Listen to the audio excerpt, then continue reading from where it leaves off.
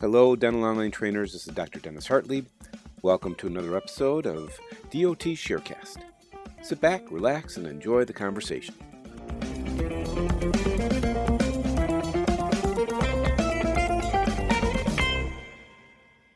Well, hello, Dental Online trainers. It's Dr. Dennis Hartlieb again, and welcome to today's edition of DOT Sharecast. With me today, via the World Wide Web and Zoom, is my longtime friend, Dr. AJ Acerno. Hello there, AJ. Welcome to our Sharecast. Glad to be here.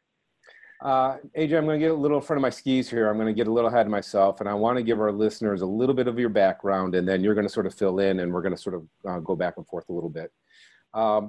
So I met AJ probably about 20 years ago, I think. Does that sound nearly right? That sounds about right, yeah. So AJ is a graduate of the Creighton University undergrad and dental school, as I recall. Is that correct? Yep. Chicago guy.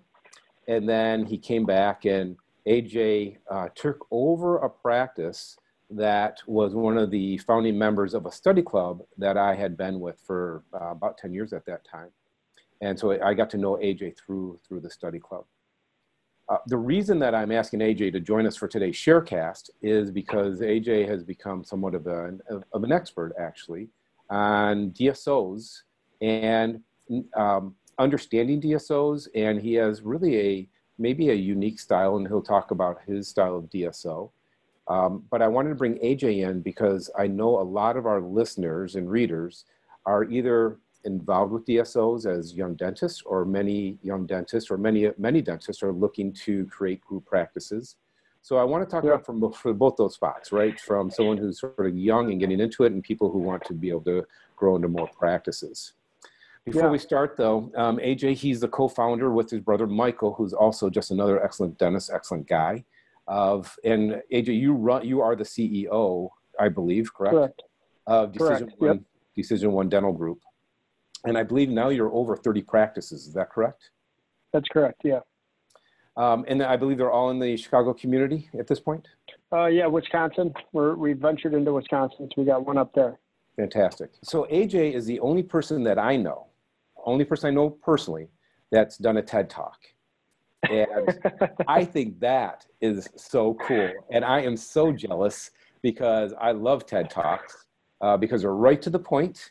You got your time, and you just gotta kill it. And you had a great title, Healthcare Has Lost Its Soul. And so if people have not seen this, you can go on YouTube, go to TED Talk, and just punch in AJ Acerno. Healthcare Has Lost Its Soul, which I believe is really sort of maybe one of the core values, the core features of your DSO, which we'll talk to in just a little bit. And I know you've been a guest on numerous podcasts, and you've been interviewed a bunch of times, so this is old hat for you. But I can't thank you enough, truly, for joining us today and sharing with us your wisdom. So, Dennis, my pleasure. And I'll tell you what, it wasn't too long ago that I think, but then you just said 20 years where I went into your practice, and man, the amount that I learned in just like a 4-hour period in your practice, watching you work. And at the time, I think you were still, it was yourself and your partner, and it was pretty amazing. You know, thank you. That stuff, the work that you're doing is tremendous. Well, thank you very much. So AJ, I'd be remiss if I didn't ask, given that we're taping this or recording this at the end of the summer of COVID 2019 season, 2020 summer, how are you and your family? How's everybody? Everybody's good. Everybody's safe so far. Knock on wood. And your teams at all your dental practices, people are hopefully unfazed. People are getting along okay? Yeah, teams are good. I mean, running a healthcare company during a pandemic is probably not the place that you really want to be honest with you. It's tough. We've had to make really, really tough decisions when you're running any company in America right now, or the world, I should say. But understanding that you're dealing with emotions of a lot of people, because everybody has different emotions. Our patients have different emotions. Our team members have different emotions. So you're managing people more than ever, and you're managing the psychology of people. But now you're actually managing an economic crisis, a pandemic, a all the other things that come along with what we're going through. So I can tell you that every day is a different day. Like you can wake up in the morning and my schedule is listed out for me of this is what I'm doing. And I can guarantee somebody by the end of the day, that schedule doesn't look anything like it did before. Let me ask you a question. You talked about your team members, you talked about patients. Tell me about the emotions you went through. So, the weight that I have on my shoulders, I have 350 people that rely on me and the decisions that we make to have a paycheck, right? That's a large weight that you go to bed with every night. And when this all happened, for the first time ever, our revenue source just got strangled off, right? Yes. So, yes. I always tell everybody this, the ramp down was easy, right? Everybody knows it's a pandemic. It's like, hey, everybody, we got to furlough everybody. We got to move them. We tried to help them into unemployment. And, that part was really easy. I say easy. Emotionally, it was draining. Like the baby that you just built for all these years is right now on life support because of an outside source. I always imagined that I'd wake up in the morning, look myself in the mirror and go, AJ, you screwed this thing up, right? Exactly. And I would have to deal with myself. It was very emotional to go, I can't believe something on the outside is actually taking down the thing that we all built together, all the dentists that are in our group, that we built this thing, and now this is where it's at. And so the ramp down was emotional. The ramp up, super strategic. I mean, financially strategic, PPE strategic. We were having conversations overseas in Europe, China, Australia. We were all over the world just trying to figure out how is this going to work. We were watching Europe and their ramp up. How did they do? We watched China and their ramp up. How did they do? We had to go ahead and start securing PPE over in China. I never imagined that I'd be waking up at 3 a.m. And I mean, I did this 50 times more, waking up in the middle of the night, having conversations with China saying, can you get me this secured by 4:00 tomorrow? And can it get on a ship by that time? And then watching the ship and looking at it and finding out that your stuff just got stolen in Europe. Oh. And now you're calling back, and then it gets to the United States, and then it was commandeered in the United States. And then you're having to, Dennis, it was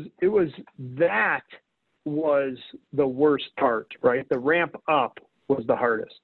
That's interesting. I know when, and I just own one practice, and for me, it was an emotional sucker punch to the gut for me, having to furlough or lay off our staff.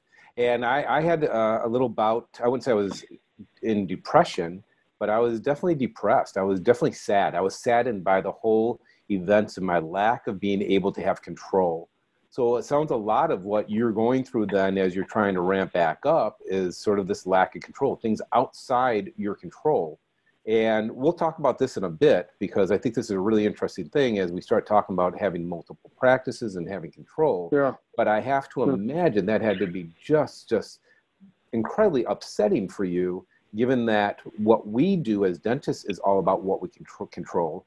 And then someone who has multiple practices about being able to control these things. And now these things are out of your grasp. And that had to be just incredibly challenging for you.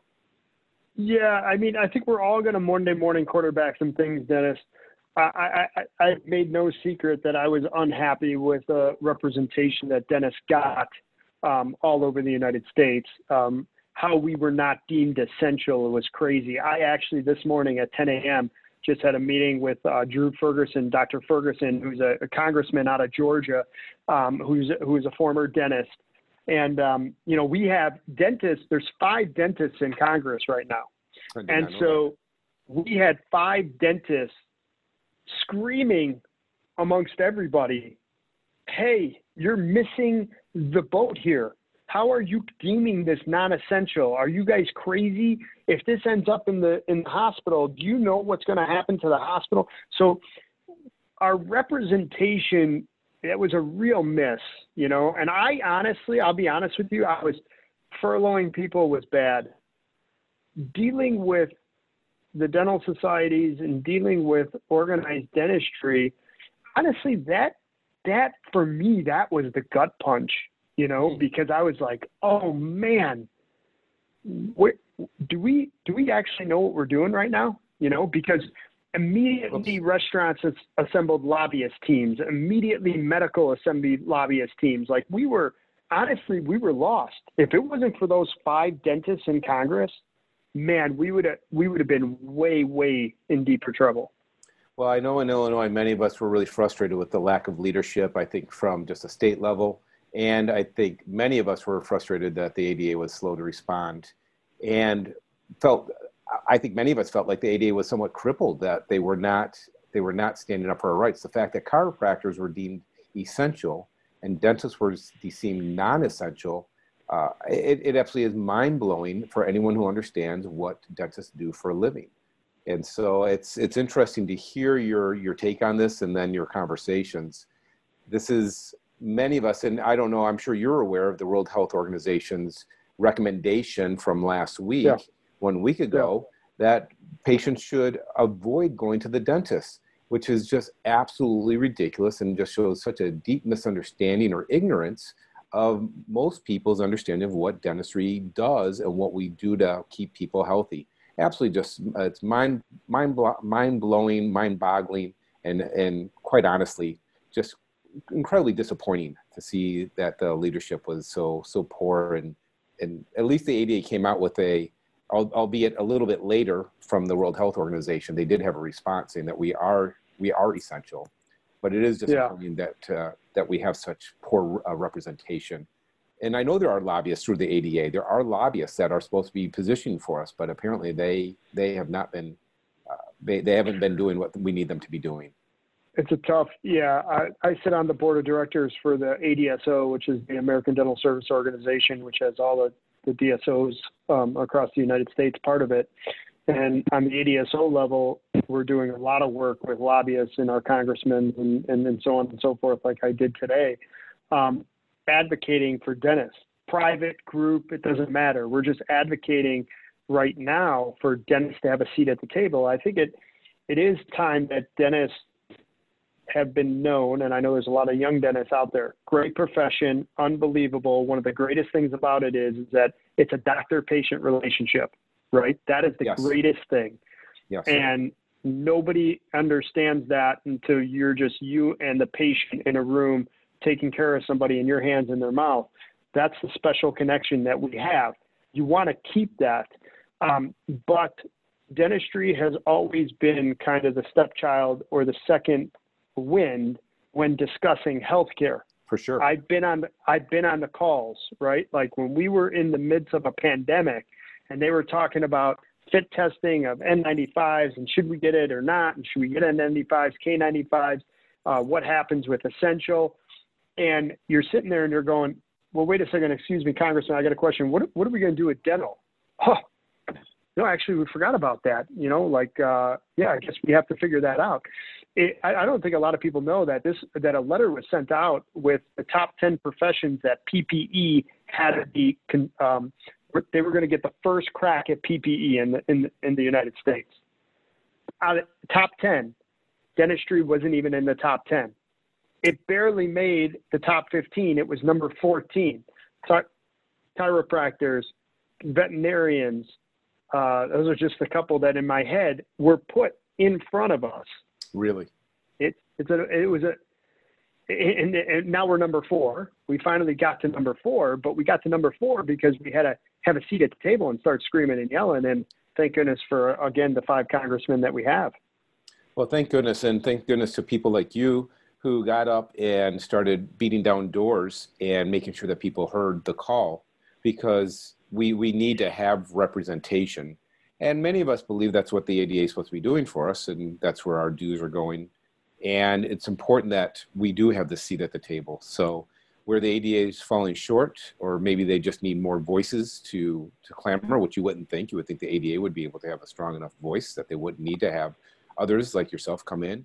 I can say thank you, because we are essential, and anyone who practices dentistry and our patients know we're essential. And you've had the same experience I have. I am sure that your patients have also been just flabbergasted that we were closed, that we were not essential.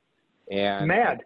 Yeah. They were mad. Yep. Very upset. And so And so thank you for being part of that to make sure that we're looked at as a profession that we are, that we're here, that we take care of people, and that we're caring for these people, and we're making sure they're healthy to help minimize their risks, because of all times, we need our patients to be healthy, because we do know that systemic diseases are influenced by the oral cavity, and we have to make sure that our patients are as healthy as they can be, and the oral care is absolutely paramount to that. So thank you very, very much.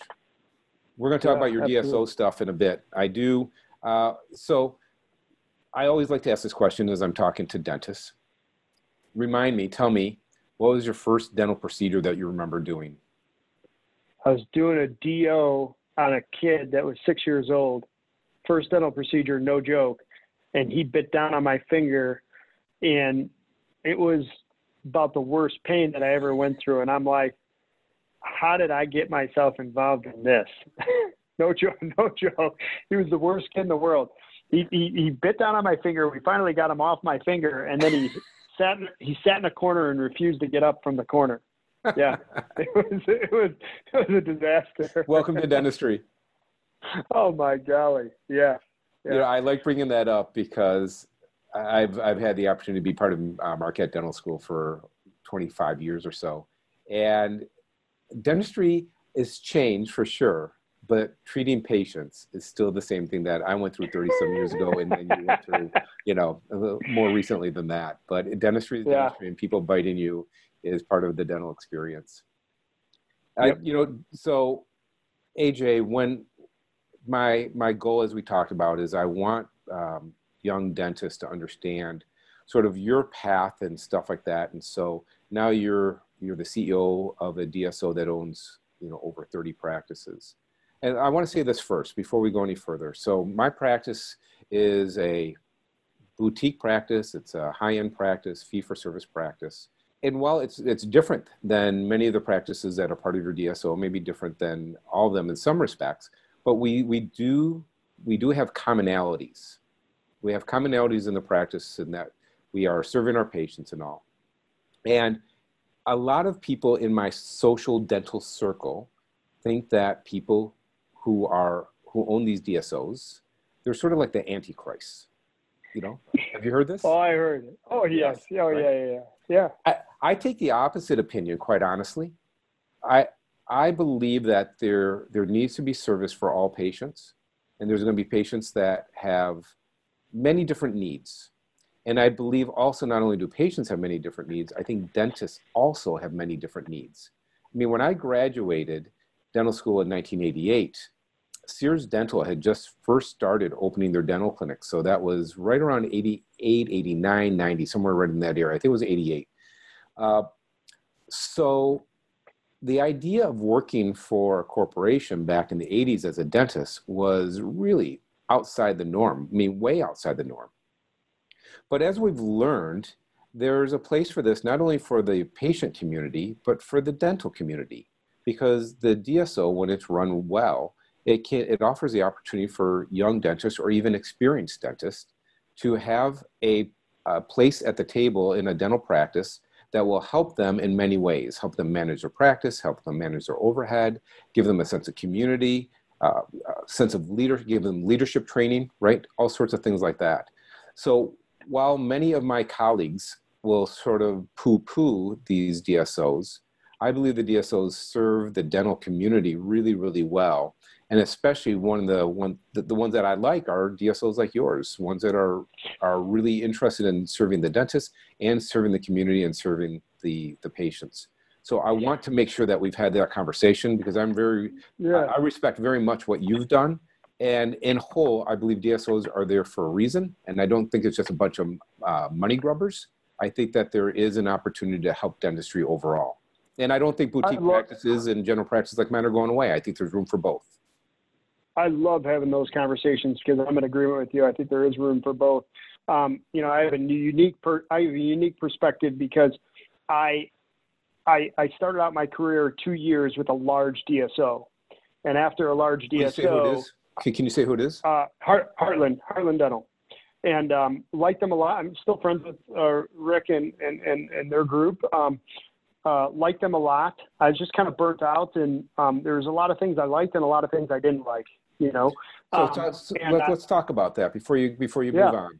Yeah. So you're right out of dental school, right out of Creighton. Right out of dental school. All right. My brother, my dad's a CPA. My mom's a teacher. My brother took over our kids' dentist his practice. That's my. So I know where to go. Yep. So I know where to go. All right. So you're working for Heartland Dental, and you said there's things you liked about it and things you didn't like. So as a young dentist, a couple of years out, what did you like about it? What was the good of your experience with Heartland? The amount of training I received my first 2 years, I couldn't match it anywhere else. I mean, I learned how to run I learned how to run. Yeah, I learned how to run a business. I learned how to do better root canals. I mean, they put me through so much CE. In fact, I'll tell you how much: 340 hours of CE in the first year. Wow, that's how much I went through. I actually spent more time on weekends doing CE than I did hanging out with my friends my first year. Now they've learned from that, because I think there's a negative to that. You get burnt out, I mean, all of a sudden, like, you're a year out and you're burnt, Yeah. And they've learned from that and they've gone through there, but there's some things that I like and I don't like. The other things I didn't like is that, when you're part of a big corporation, sometimes you get lost as just being a number, all of a sudden everything starts to be cookie cutter. All of a sudden it's all dentists are the same. And when all of us are different, those things I didn't like, and so I was able to do that, but I was able to go then from that to private practice, a small private practice, to where I bought 3 other dentists in my building's offices to bring them into my office to make it a large dental practice. So now I'm a private dentist in a large dental practice. And this is at Jack's practice, correct? That's the practice in Schaumburg. That's the practice in Schaumburg. So AJ took over a practice, or bought a practice of senior dentists who retired in the community where I was part of a study club. And that's when AJ and I first got to know each other. And then so I grew that one. And then I started doing some consulting for about 1.5 years. And then some of the people that we helped out were like, well, wait a second, why don't you just buy my practice? And that's when my mind started moving and saying, man, the things I liked about the DSO, I can't get in private practice. But the things I didn't like, I like about private practice. So how do I merge a company with all those things? In fact, that picture right here behind my wall right here is the first drawing of what we imagined a newly formed type of DSO in that model would go through. So we wrote it all down, and the rest is kind of, my brother and I had a vision. My brother's practice, my brother was mine was a fee-for-service office. I was a pure fee-for-service. Yes. My brother's office was a pure PPO office. And my dad came to me one time and he's like, man, your brother, he's a good dentist, but he's not doing what you're doing. What is it? And I'm like, well, I'm fee-for-service, he's PPO. But once we got into my brother's office and was able to change him around and bring him from a $500,000 office to a $2 million office in about a 14-month period, he was able to see, oh my gosh, I was missing not the actual dentistry. It was more dentistry was walking out the door than walking in the door. So it's trying to figure that out. So this, I want to do a deep dive into this. So first I want to talk about when you talked about taking over Jack's practice. So when you come from the DSO world and now you're going into a private practice, now you own a private practice, what skill set did you get from the DSO that immediately helped change the organization or change that practice that allowed you to grow that practice? I'm assuming that you grew that practice once you took over that practice. I could tell you in a matter of, all I had to do is print out one report out of their computer system, and I could tell you like that what they were missing. So give me for instance. X-ray program wasn't being run, perio program wasn't being done, and patients' treatment acceptance was very low. All right, so what do you do? Let's go through those 3 things for our young dentists who are watching and listening to this. So you're looking at the perio, you're looking at a perio report. How many patients, what percentage of patients are having prophies versus what percent of patients are having scaling root planings? So let me back that up for 1 second before we get into that, Dennis. So there's, for all young dentists, there's 4 foundations that nobody has ever been able to prove that a successful dental practice screws up one of these 4 foundations. That's customer service, recall, treatment presentation, and accounts receivable. If you can't do one of those 4 well, you're probably going to find yourself in a state of chaos. Okay? Say them again. Go through them again. Customer service, accounts receivable, recare, and treatment presentation. Okay. Now, the next, because we're a relationship-based business, right? Yes. If you can't form relationships with patients, because I will tell you, I've seen the shittiest of shitty dentists with the most unbelievably successful practices. Of course. Because they're dynamic individuals. And Exactly. I've seen the best dentists in the world with the worst practices because they're just not dynamic and they can't connect with anybody. That's why customer service is always first. Yep. But the second thing that everybody should realize is this: when you're looking at a dental practice, this is super important. 120 adult prophies per month, 120 adult prophies, no perio maintenance, nothing, just adult prophies. If you look at a practice and you see 120 adult prophies, you know that that practice can do $1 million a year without being aggressive. If you see 150 adult prophies, you could do between 1.2 and 1.5. If you move to 180, you could do 1.5 to 2 million. If you're over 200, you probably need another dentist in there, and you could do over $2 million to 2.5 usually. So there is, and it works like clockwork. It works like clockwork. So when you ask me, what did I learn? That's the reports. I just started looking at all that stuff and trying to figure out, wait a second, where am I at right now and how can I make this work? Okay, so let's say you go into this practice and say there is 120 prophies per month, but they're only producing, say, $600,000 a year. So what are you looking at then that says, well, where are we off? So there's the patients in the practice. You got 120 prophies a month, so you got the patients in the practice. The dentist seems like a nice person. They seem like they can engage and stuff. What are you looking at? What's the next step after you say that? I try to buy it as fast as possible. No, no. Honestly, so you're looking at where the shortfalls are. Okay, so I'm going to tell you where most dental practices. This is actually, I'm going to get to your question, but I got to state this first, right?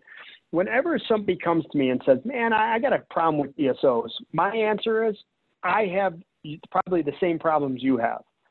There are bad actors in every field. For sure. Right? Yes. I tell them, but if you really want to find bad actors, come hang out with me. I look at 20 to 30 dental practices per month. I look at 20 to 30. Post-pandemic, I'm looking at 60. But 20 to 30 pre-pandemic. When you walk into these offices, you will be stunned at what you see. So, for example, 30 new patients a month all year long. 30 new patients a month, 0 quad scaling and root planing. Interesting. That's odd, right? No full mouth x-rays ever taken in the office. Interesting. It's prehistoric, like it's crazy dentistry, right? Nothing that even remotely looks like the standard of care. And the unfortunate part is that I see, I'm going to be totally honest. This is a straightforward answer, and I will say this to anybody, and I actually encourage people to come and see it for themselves. Unfortunately, 70%, 75% of the practices that I look at, and it's not just because I'm looking at crappy practices, it's just a random guess, has that issue in it. So when I'm looking at these practices, I'm finding a $600,000 practice that sees 120 adult prophies. They don't have an x-ray policy. They don't have a perio policy. They are drilling and filling massive, huge bricks of composite. There's hardly any restorative work that's long-term restorative work. It's all short-term restorative work. There's not one perio chart done. These are just things that are occurring in there that you're like, oh my golly, this is mind-boggling. So if you take over a practice like that, and this may be varying a little bit, but let's say you take over a practice like that, how do you not lose the patient base? And how do you, and I know it's going to take a lot of retraining for the team members, but I assume that that's got to be one of the challenges also, is that now you're going to be telling team members who for 20 years have been told they don't need to take full mouth series of x-rays. They can just take PAs here and there. Yeah. So how do you make that transition from taking a practice that is doing not standard of care dentistry and challenging the practice to do standard of care dentistry, which is not only good for the dental practice, but appropriate for the patient as well? How do you handle that? Yeah, no doubt it's the secret sauce, right? I will tell you this. We have at Decision One retention of old team members. That is team members that we have gone ahead and acquired an office and brought it in. This is over 70 transactions because we've bought a lot of transactions that we've molded into the 31 practices that we've had. Okay. So we well over 70 transactions, 94% retention of team members, and we have approximately 91 to 92% of retention of patients in all of our stuff. So that's our benchmark. Our benchmark actually is we want 94% retention of our patients. In some cases, like we're talking about right here, in the worst case scenario, it's a $600,000 practice, a disaster. We hope that we retain about 84, 85% of the patients that are coming through there. You just got to start teaching and you got to understand the why. That's it. And what we do differently a little bit is that if a clinician's going to talk to a clinician, it's only doctors talking to doctors. There's no non-doctors talking to doctors and all that stuff. It is church and state. We make sure that our clinical state that they are talking with our hygienists and doctors. So they don't have a guy. Extremely important. They don't have someone coming in a suit and tie who's just some numbers, some metrics person coming in to telling them about how they should be running their practice. You're saying, look, we're peers. I'm a dentist. You're a dentist. This is how we were taught. This is how we're trained. This is why we're taught. This is why we're trained. Let's get you back how you know that you're supposed to be doing it. Is that sort of the conversation? That's absolutely. Now, I will tell you this. I even on the Heartlands and the Pacific Dental Services and everybody that's like, oh my God, those are the prime suspect number ones, right? That you were talking about earlier. Right. I will be totally honest with you. I have never witnessed myself personally when I worked there or anything, anybody telling me how to do dentistry. Okay. Did they try to improve my business? Yes. That is an absolute dagger to the community of dentistry. And any ADSO person will tell you, nobody should be telling it is a support organization. A DSO is a dental support organization. You're supporting the dentist. You're not on the business side. You're not supporting them and telling them what to do on the dental side. They have their degree. They should know what they're doing. Now, Do we mentor? Do we try to mentor and help them through that? Yeah, absolutely. Just like as if you would dentist mentor one of your associates, right? Yep. And in private practice. That's what we do, at least in our DSO, and we really make that happen. The other thing we do is we teach our offices, which a lot of people disagree with us on this, but we teach our offices how to fish. We don't fish for them. So I will teach them how to read numbers. I will teach them how to self-diagnose the issues in their office, because nobody wants somebody in a suit to come in and tell them that they're doing something wrong. Got it. So we want them to figure it out themselves, so we don't have to do that. We want to support them on them saying, hey, I got a problem here. You got 31 other practices. Tell me what they're doing right so we can fix it. That's what we want them to do. But we don't want them to fail either. So does it occur sometimes where they don't realize that something bad's going on and that they're not getting good acceptance? Yes. And then you have to say, hey, listen, guys, let's wake up and smell the coffee here. What do we got going on? Okay. And it's usually an easy conversation because the doctor doesn't want to be losing patients and doesn't want to be doing any of that stuff. So it's kind of the best of both worlds. If you hire a consultant, the consultant's telling you that, right? Yep. So I always tell them, just look at me like that. But if I come in and start telling you that you're not diagnosing enough or you're not doing any of those things, that's on you. It's your license, right? Like if you If you're not doing any perio, be comfortable that you're going to get sued, right? Just be comfortable in that. So that's how we go about things. Well, so you're to talk a little bit about your DSO, because it's a little bit different, I think, than as we talked about with maybe Heartland or Aspen or some of the very big DSOs. So you guys have a very different, I think, way of bringing your practices together. So talk about how you guys have brought your practice together and ownership of your practices and what it means to be part of the Decision One Dental Group. So there's a on the acquiring docs that we take over their practices, and I use that word specifically because I want everybody to remember when you say take over, okay? So taking over a practice and partnering with a practice is first and foremost the two different things when you acquire a practice, okay? We partner with a practice. Taking over a dental practice is usually what DSOs did in the past, right? Yes. They just took it over and they just said, hey, this is how we run our DSO. You either like it or not. This is the best way because this is the way we know it, and this is how you're going to do it. That's what I've always heard about. Yeah, and we partner with a practice. So my job, the best way I can explain it that Decision One is, when I walk into a dental office, it's like a beautiful radio playing music. Some of these offices, it's an old radio, but the music coming out of it's really nice, right? You look at it and you go, hey, doc, what we do, we have a doctor expectation meeting before we sign any papers. We say, doc, we looked at your practice, we looked at everything. Here are the things that we think are really good and we can't screw up.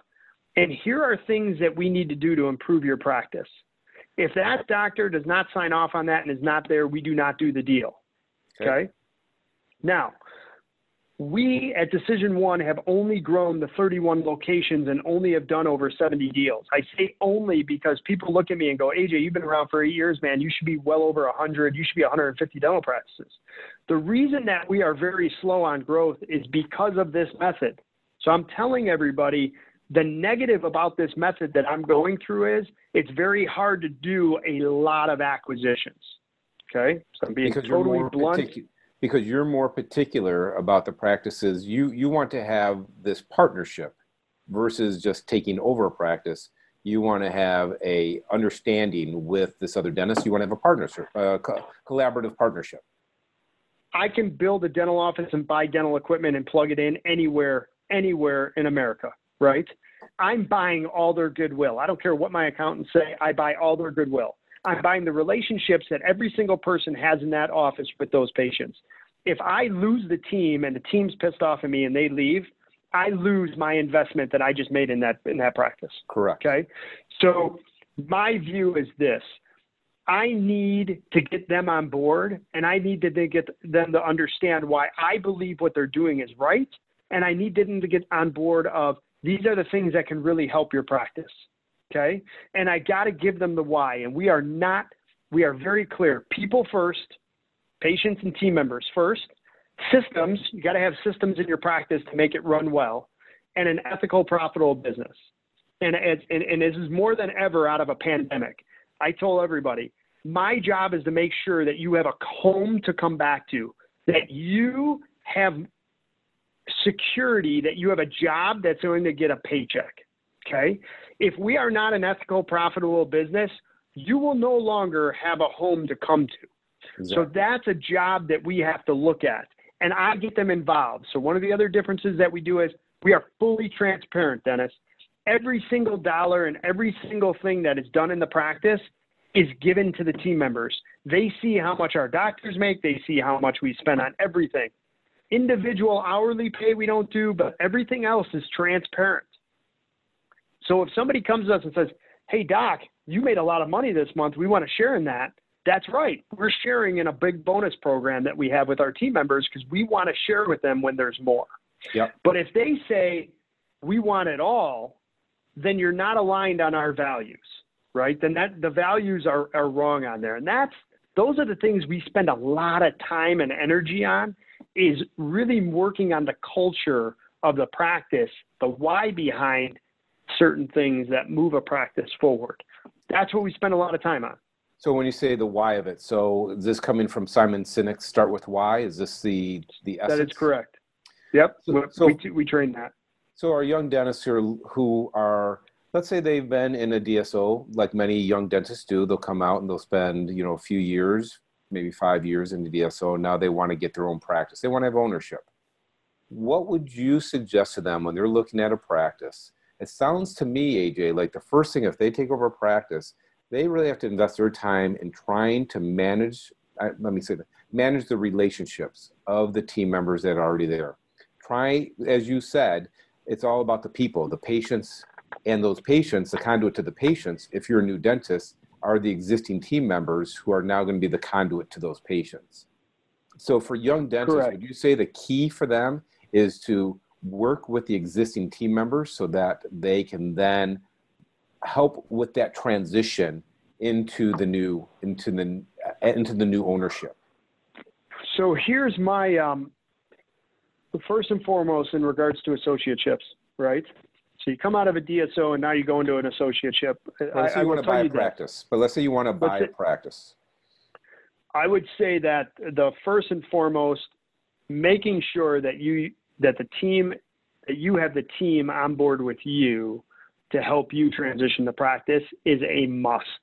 You lose the team, you can lose the practice. And then I would say for anybody that is concerned about like you hear these bad things or bad dentists that aren't happy with a DSO, right? This is the greatest thing, by the way. Any new dentist coming out, you have way more options than I had. You can join a small group. You can join a private practice. You can join a large DSO. I mean, everybody has something that offers something for you. And I think that's great for dentistry.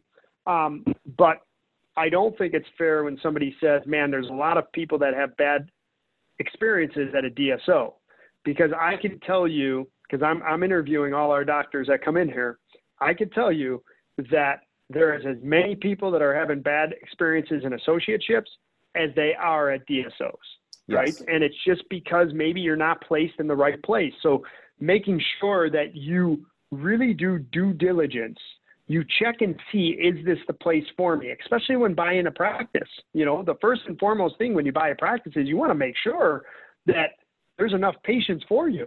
Right. Especially if you're transitioning. If the doctor says, hey, listen, I'm going to hang out for a couple of years. Oh, my gosh, doc, that's awesome. That means people will love me. That's terrific. By the second month, you're going to go, why are they doing all the work and I'm not doing any, and I'm not going to make any money if that person's still here, There's not enough dentistry for two doctors. And that's a common mistake, is that when a senior dentist brings in a young dentist, there's enough dentistry for the senior dentist, but not enough dentistry for both. And that can be a real issue for this young dentist. That's just, especially if they've invested into the practice. Dennis, I can probably say, honestly, on my whole career, helping out, let's say, call it well over 100 dentists, private practice dentists. And they've come to me and said, I'm trying to get an associate. Can you help me out? Yeah, no problem. Let me see. Can you just tell me how many adult prophies are coming through your practice? I don't think, except I can remember 2 cases. I don't think I can remember, other than 2 cases, that I ever looked at a dentist and said, it's a good idea that you go ahead and do that, right? Because the aspect is, if you're bringing in an associate and you're under 180 adult prophies, you're going to have to give something up in order to retain an associate. Retain. If you're not, you'll have an associate, but you won't retain them. They're only going to be around 6 months to 12 months. Because they won't have enough dentistry to do. It's almost like clockwork, Dennis. If a dentist doesn't, in a DSO, if a dentist doesn't make above $200,000 after their second year, you have 50% retention. If they make over $210,000 after their second year, you jump up to almost 90% retention. So when you were talking to a young dentist, and let's say, because I have a bunch of listeners and readers who are actually dental students, and so as they're looking at DSOs and they're coming out, as you mentioned, they have so many to choose from as far as variety of DSOs, and like you said, solo practices, group practices, small DSOs, large DSOs, and mid-size, of course. Finding the right fit. I think is a real challenge when, when I was a young dentist, we didn't have any options hardly. When I came out, it was just private practice. And back in the 80s, especially in Chicago, there were hardly any private practices looking for dentists. That was a real challenge. But I don't know if I would have known the right questions to ask.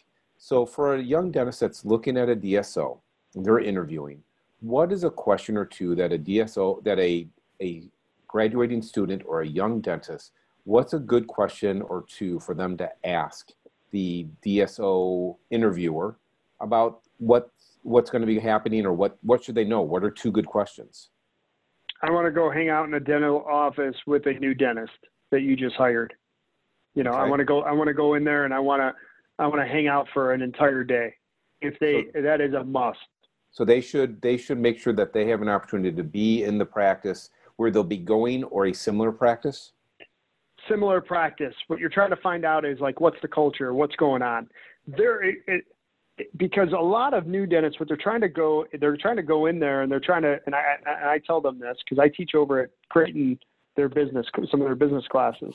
So I'll tell them, I said, first and foremost, no job in the entire world is perfect.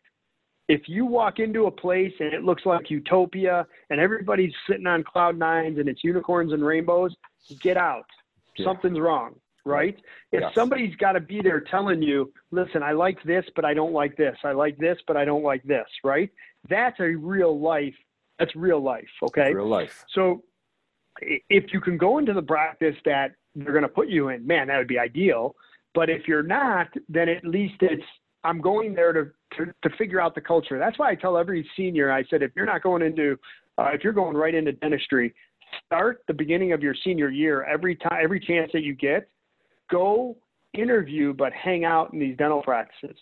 Start to experience what you want. Look at 4 or 5 different ones and go from there.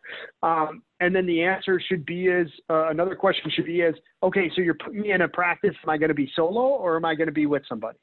Okay. And what do they want? And if you're going to be solo, what kind of support are you going to give me? Right. And if I'm going to be put in an office with somebody, is there 2 dentists in there right now? And if they are, how much are they making? And how many procedures are they doing? If there's one dentist and now they're adding another dentist, I want to know exactly how many patients there are.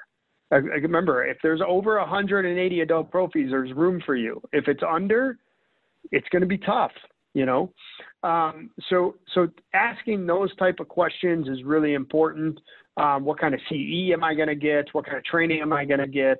All those aspects are super important. Those are great questions. The CE I might have thought about because I'm all about CE and stuff. But but truly these questions about like making sure that you get in the practice and see what it's like, see what the culture's like. That's a great thing. And I wouldn't have thought about that. But that's certainly what I would do if I was going to be going into a private practice. I would want to be there. When we bring people in for interviews or for time to be, for coming into the practice, we want them to be part of the practice and see what the culture's like. We want to see how they fit into the culture. So I guess that makes perfect sense. I think also asking about how many dentists are already there. Is there an opportunity for mentorship if this is a dentist that's looking for mentorship, or if it's a dentist who wants to have his own experience and they're not looking for that mentorship, they want to be their own king, then I think those are also really important questions to ask. That's great advice. Yeah. Also, there's fee for service, there's PPO, and then there's Medicaid, right? Our company does not do any Medicaid. We have, out of our 31 practices, we have 6 of them that are pure fee for service. They don't accept any insurance, more boutique type of practices. They are very boutique-y type of practices.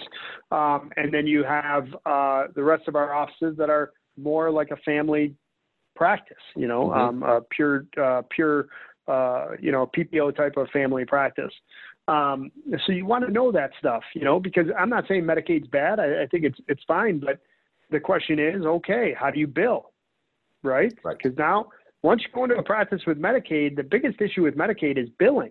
Yes. So how are you going to make sure that I'm going to be protected if you screw up my billing, right? Yes. Because the last thing you want to do is get in trouble with the state on Medicaid fraud, know? So. Yes. All right. So now let's switch over and let's say, because there are some senior dentists, people like me, who listen to Dental Online Training. So Yeah. let's say, what are you looking for? Or I'm going to reverse this. What type of dentist seeks you out because they want to join Decision One? Who's looking for you? What type of dentist? So we're at Decision One. We're all over the board. We have the dentist that is like, hey, listen, I want to retire in 5 years. We have dentists that have come to us and said, I want to retire in 3 months. We have dentists that are in their early 50s that are just like, I'm done. Like it's either you get rid of the business for me and let me do my dentistry, or I'm not going to be able to deal with this anymore. And then you have those that have tried to start a practice out and it's just not working. You know, it's a tough road. You know, hey, I'm not getting as many new patients as I thought. I've borrowed so much money. It's more difficult. So we're really all over the board. This is what I would tell every dentist, though, that is 55 and above, right? That's me. Start planning your end. My death. What was that? My death. Start planning my death. Your end of your career. Start planning the end of your career. Thank goodness. And that could be like, hey, I want to work until I'm 70. We have 5 of those dentists that have told us they're over 65 and they're like, I want to continue working. As long as you do the standard of care, you can continue working, right? Yep. But start planning the financial end of your career, right? Right. There is nobody that above the age of 60 should be working because, hey, listen, I have to work. I'm just being honest because I've seen this as a disaster my entire career, and it actually makes me sad because you see dentists that are super successful and they're great and they're just like, hey, I got to put another 5 years in or else I can't retire. And you're like, what the heck just happened? You know? Mm-hmm. So you want to be able to plan that, you know, and part of that plan might be, hey, give me a lump sum right now and pay for my practice and I'll work for you as an employee.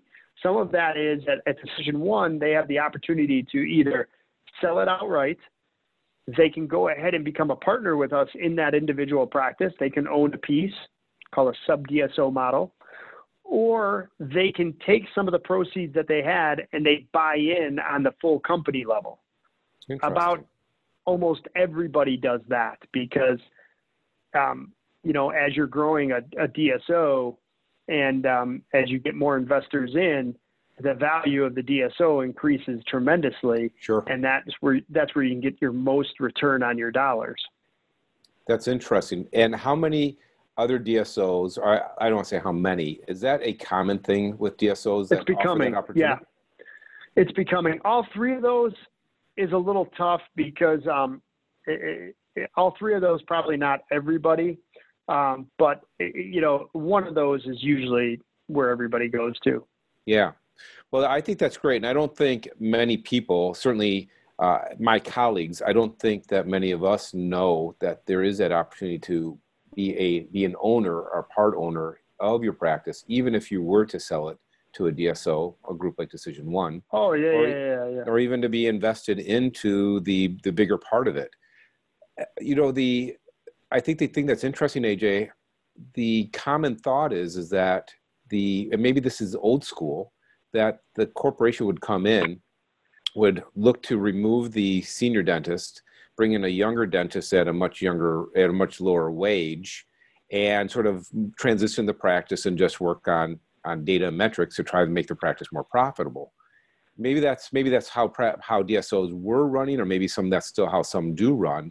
But your model certainly seems to be more important to make it advantageous for the senior dentist to stick around and be part of it and help continue to grow the organization. Yeah.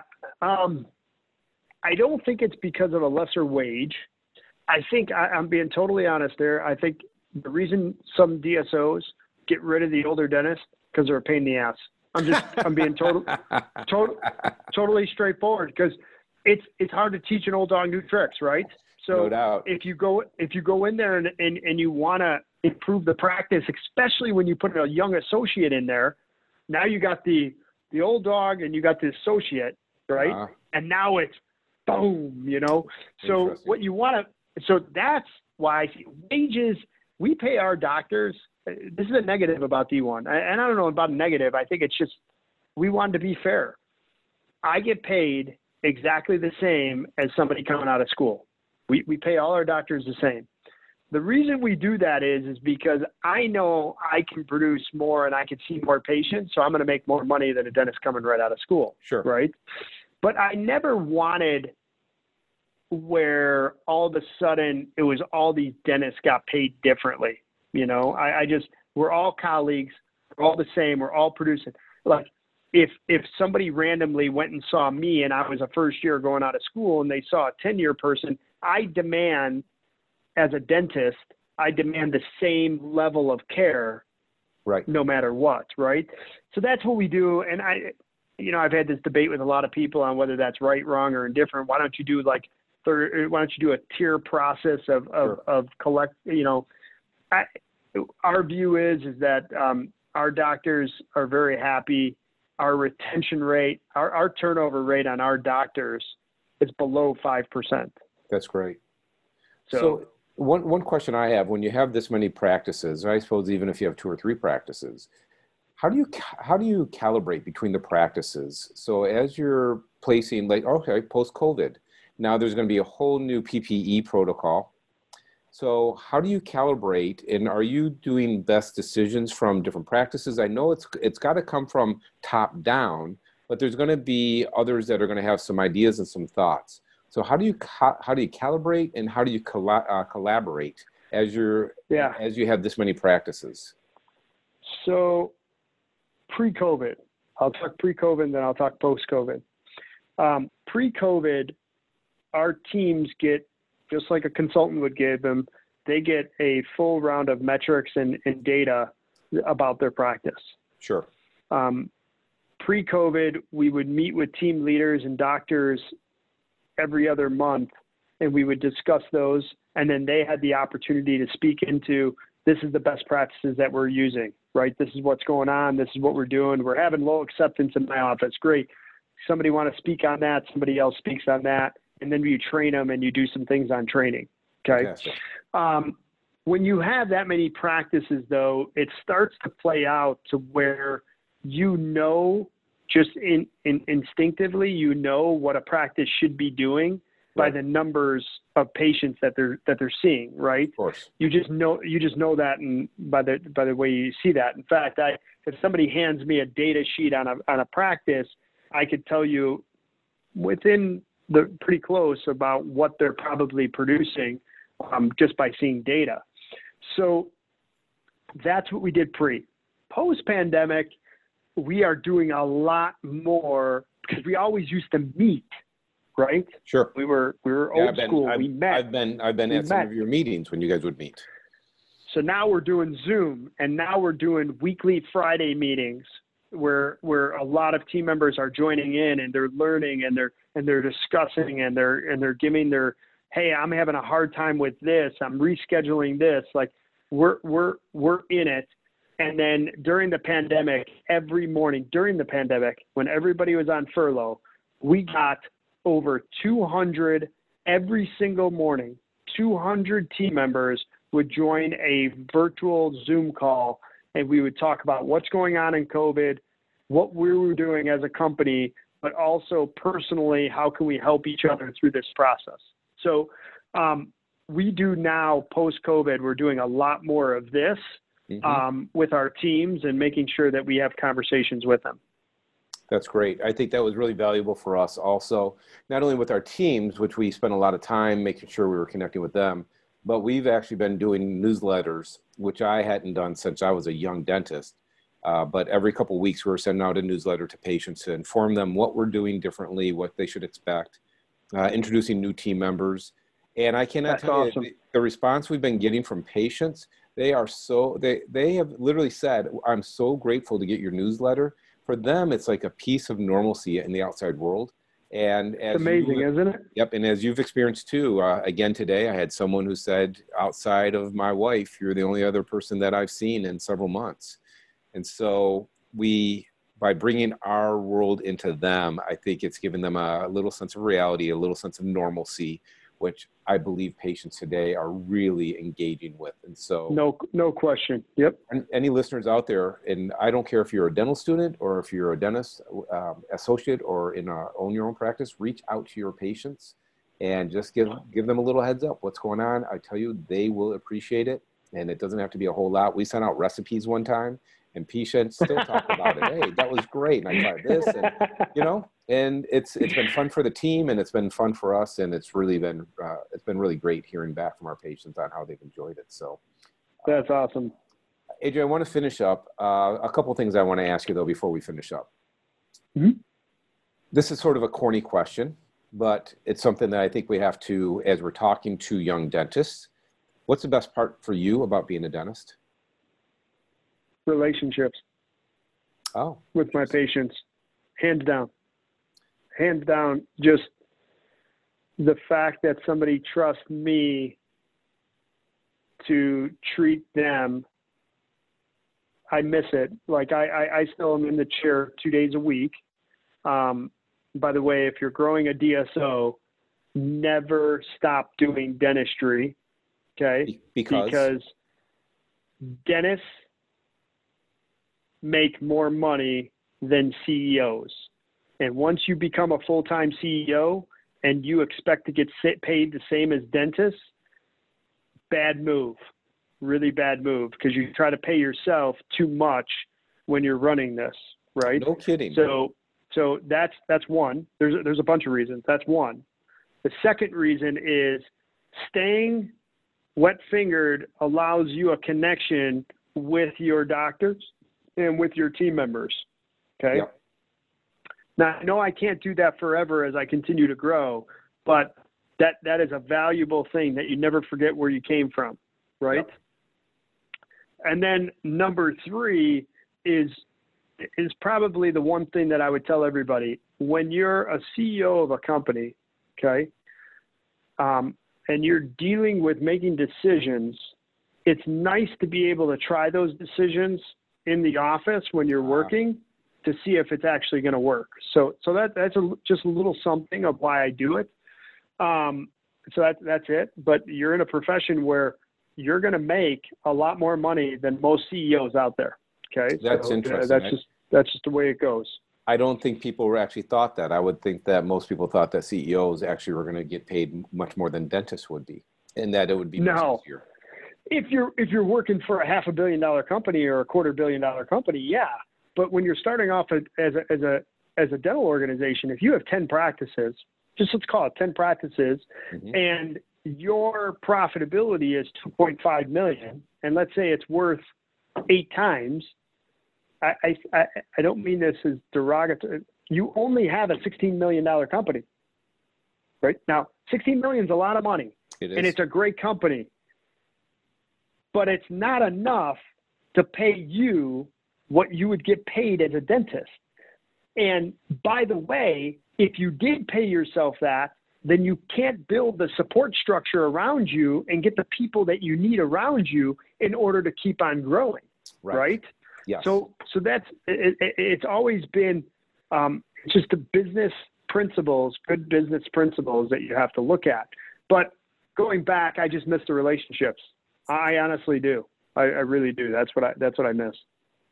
Next part, 2-part question. First part, what's the most challenging part of being a dentist? Not a CEO, but as a practicing dentist, what's the most challenging part? People. Yeah, right. Managing people, dentistry is easy, right? Like you get really good at it. It's fun. Dentistry is easy. It's managing people, personalities, patients' personalities. That's what ages you in dentistry fast. No argument with that. I agree. All right, as a DSO CEO, what's the most challenging thing? People. Managing people. Instead of managing, when I was full-time in my practice before I started the DSO, we had 14 team members in my office. So managing 14 team members and 350, it's just, as a parent, they tell you like bigger kids, bigger problems. Bigger bigger company, bigger problems. But that's not an easy way out. That's honestly, that is my crux. The flip side, having in this DSO that's been successful, what's the best part about it? The people. Honestly, like being able to change lives, has really made me proud.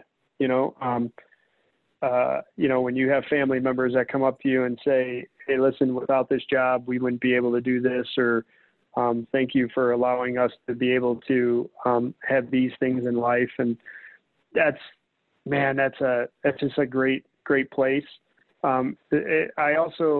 The second thing is I'm happy that we're forming something that's actually improving dentistry, not making somebody a lot of money and just leaving dentistry to the wayside. Because running a DSO, by the way, you can ramp up. It's going to be hard now after the pandemic, and really it was starting to get harder. But back when I started my DSO, if I wanted to get really rich, what I should have done was just built up something to 100 offices, make sure that it was okay, and flip it. Right. Which a lot of dentists did, yes. And they made 40, 50 million bucks. Right. I always wanted to build something. Our tagline is we want to make a difference in dentistry. Yes. Right. We want to make it like, that's what we want to do. And I still stick to that today. So AJ, your successes with your DSO, what do you attribute it to? Is it hard work? Is it just good old fashioned luck? What's the secret? Luck, hard work, and surrounding myself with really good people. I'm just a dentist. I never took a business course in my life, right?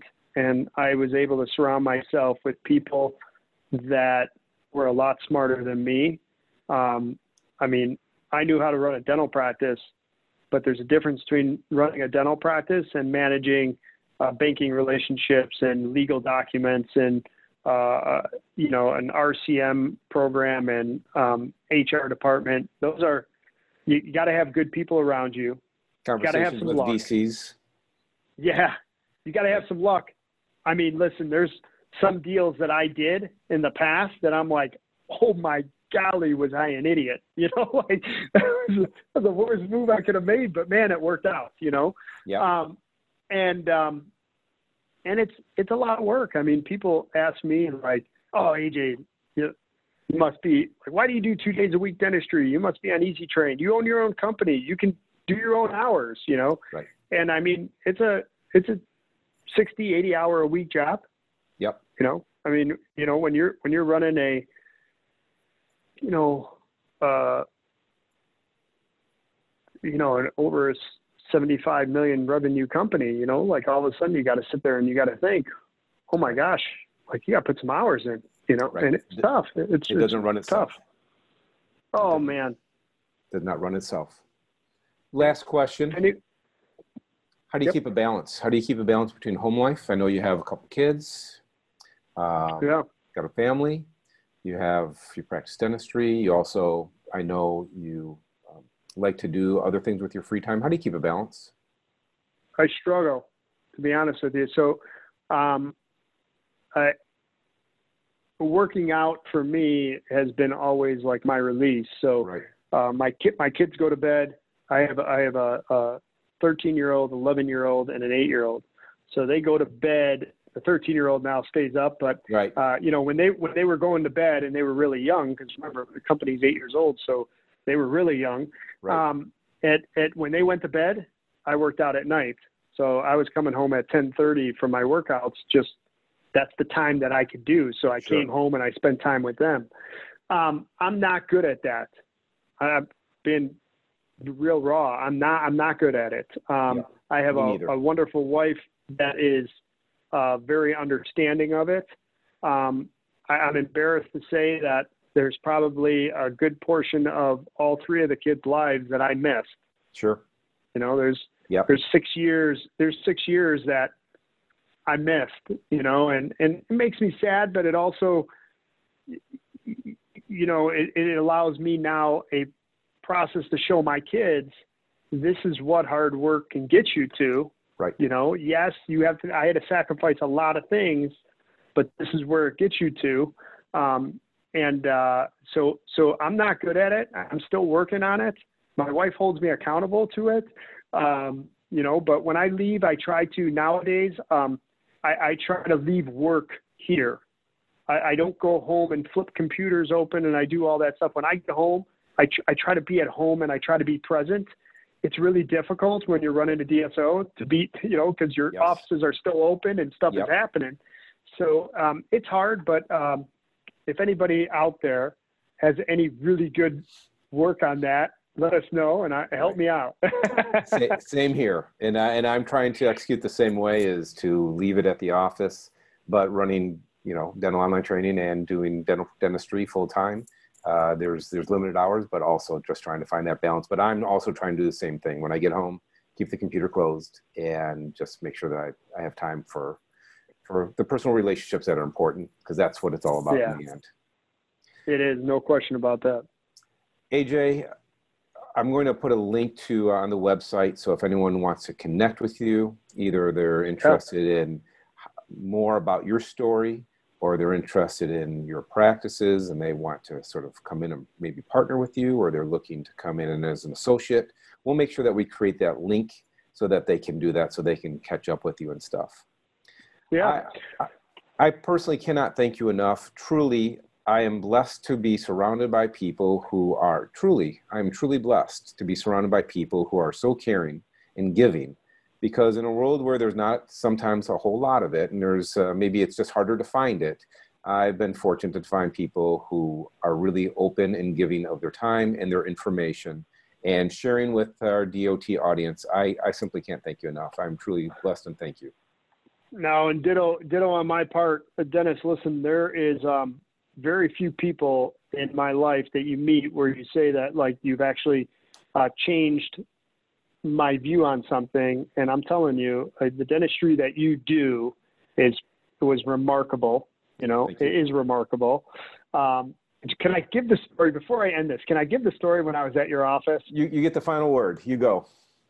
All right. So I'm at your office, and I won't say the name. Okay. So a very well-known dentist was in Dennis's office doing some work.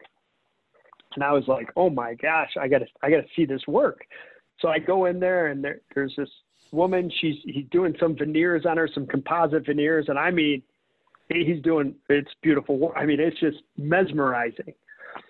And he looks at me, I'm going to be a little crude here, but I got to give the whole context, right? Make it colorful. The patient is in the chair. The patient's in the chair, right? Yep. He looks at me and he goes, what's your name? Do you know how fucking lucky you are to watch me do this? And I said, yep, I am really lucky. I am lucky. But I'll tell you what, I learned so much from that day. It was awesome. It was awesome. Well, I remember that like it was yesterday. And yes, my former partner, he's quite colorful in his language. And it's not the only time you ever dropped the F-bomb. So it was great. But honestly, it's people like you, Dennis, that make dentistry go, man. And what you're doing for these young dentists and what you're doing for dentistry, thank you. Thank you so much. All right, AJ, thanks so much. And I will be talking to you down the road. And to our dental online trainers, thank you for joining us for this Sharecast. And look forward to see the printed manuscript or transcription of this also on the DOT blog site. And we look forward to seeing you at our next Sharecast. So thanks for joining us.